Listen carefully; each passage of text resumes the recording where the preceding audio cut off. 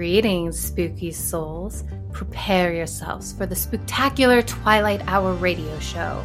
We're about to unleash some bone-chilling tales from the forbidden depths of the haunted horror comics. These comics were so scandalous, even the government tried to hide them from you.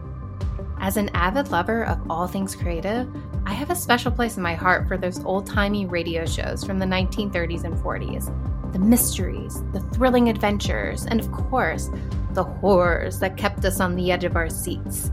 So to add a little excitement to our regular shows, every now and then I've concocted the Twilight Hour radio show.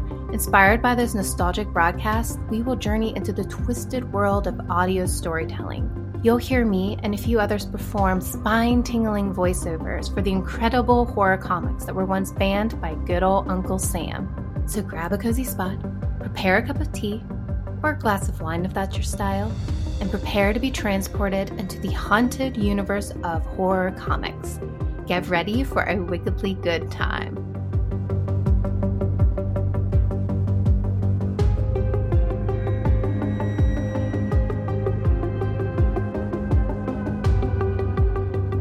Hello there, ghouls and gals. Welcome back to Creative Junk, where I'm introducing a new exciting segment called Twilight Hour Radio Show. Get ready for some captivating surprises as we shake things up between our interview sessions. So don't worry, we'll be getting back to our usual interviews, but every now and then I'm going to sprinkle in a Twilight Hour episode. Here's the scoop. I have always been a diehard creative junkie, and this creative project of mine has finally taken off after its beginnings in 2018. So what's the Twilight Hour about? Picture an old-time radio show straight out of the 1940s.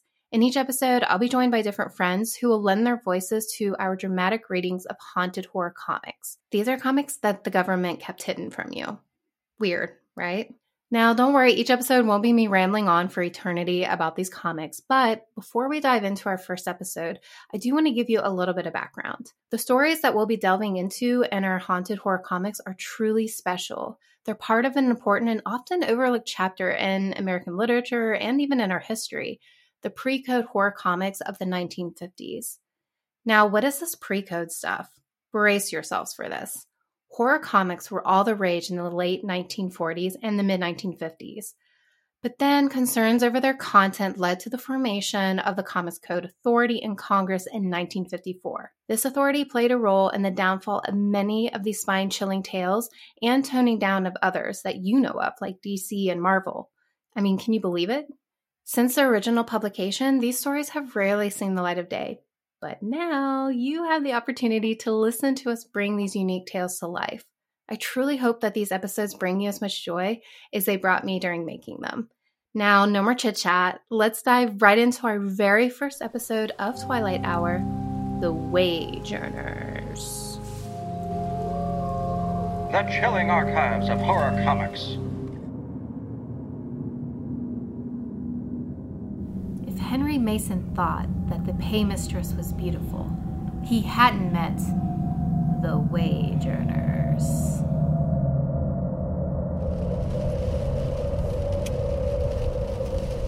This place gives me the creeps. There's an eeriness hanging in the air that I don't like. Something's wrong, I can feel it. Gotta get up enough speed and get out of this swamp. It's enough to drive a man crazy. Heavens, there's a girl. She's in my way. I can't stop. Oh, horrors! I've hit her! Gotta stop!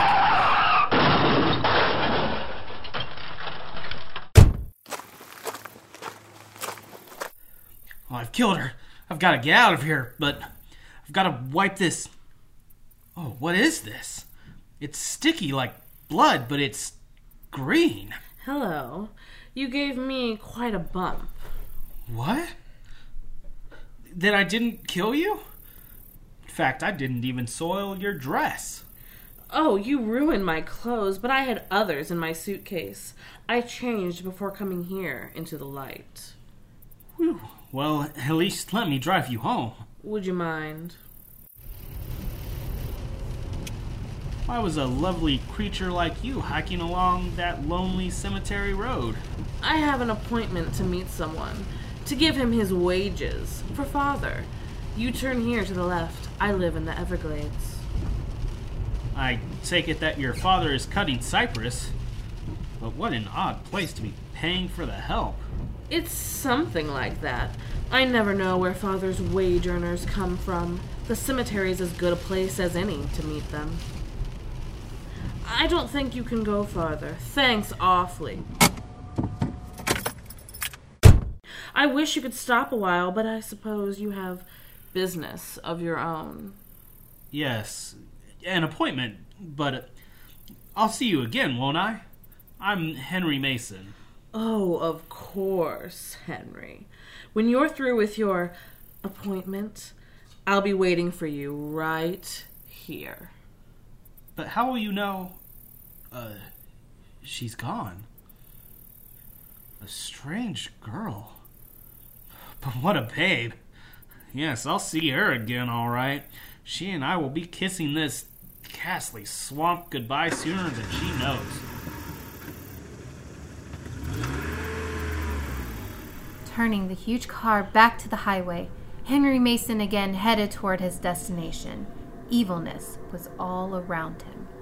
And evilness was his companion as he drove toward the unsuspecting but worried fiancée. But little did Henry Mason suspect that evilness was destined to be his undoing, even though it sat beside him and was in his heart during the long ride. Here at last. Now for the dirty work. But even as Henry Mason rang the doorbell to call on his trusting date, he sensed a sinister feeling that overpowered him. Casting his fears to one side, he entered the house. Oh, Henry, I was so worried when you didn't come. I was delayed, darling. Is everything ready? I've drawn all my money from the bank, dearest. Here it is. Good. And the cards? Yes, I have them all here. Listen to this. Dear Cousin Blanche, Henry and I are so happy. We are spending a few days at Niagara Falls. It was a stroke of genius, your suggesting that we write all our cards before leaving, dear. Now we can spend every minute of our time together. Then let's go, sweetheart. If you want your old family pastor to perform the ceremony, we'll have to drive all night to reach his present parish. I now pronounce you man and wife. It's odd, Henry, that having lived around here all your life, you should insist on driving back to these swamps today? I really never had time to visit them, my love, and thought I ought to before driving north. Let's get out of the car. Here, deep in the swampland, you can feel the power of nature. It's actually spooky. I'd be frightened to death if I weren't with you. Henry! Henry, you're pressing my throat! Henry, what are you doing? Henry! You get the idea.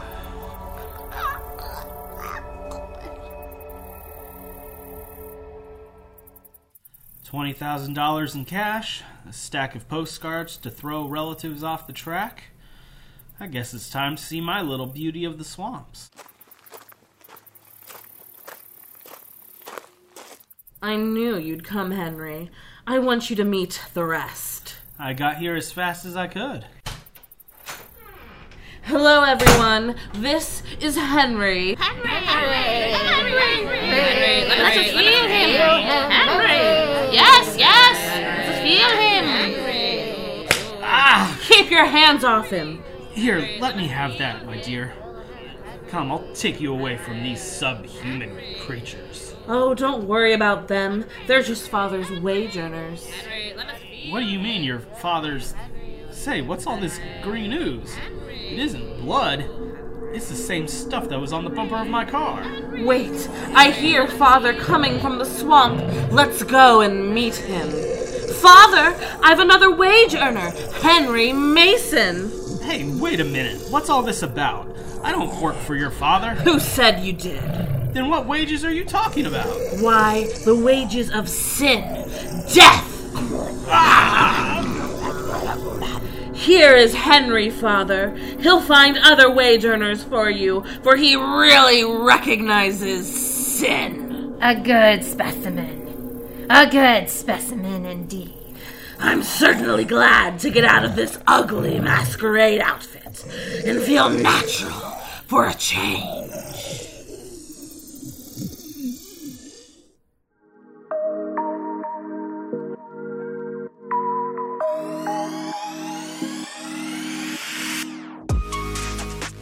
This podcast is brought to you by MindJunk Creative, a creative agency that creates brands and experiences rooted in visual storytelling. By exploring your MindJunk Creative is able to tap in and explore all of your wild ideas that you may have viewed as throwaways and use them to create engaging stories and experiences for your brands. What's your story? Go to mindjunkcreative.com and follow them on Instagram at itsmindjunk.